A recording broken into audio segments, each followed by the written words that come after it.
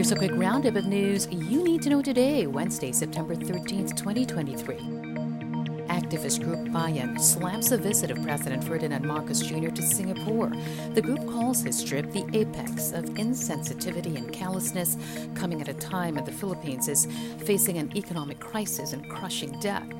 Marcos's visit to Singapore coincides with his 66th birthday. He will speak at the 10th Asian Summit and meet with business leaders, as well as watch the F1 Grand Prix. The Migrant Workers Department leaving it up to the Senate on how it plans to augment the agency's budget for next year. Senator Raffy Tulfo wants to allocate confidential funds for the DMW to help it go after illegal recruiters. The agency now says it needs additional funding, even not in the form of confidential funds, to help boost its operations.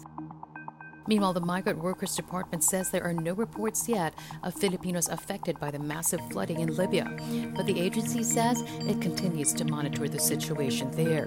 More than 5,000 are presumed dead in the floods caused by Storm Daniel. And 5 are reported injured after a magnitude 6.4 quake struck Calayan in Cagayan Tuesday night. The Office of Civil Defense says the victims sustained injuries after a wall collapsed on them. Local authorities have reported minor infrastructure damage.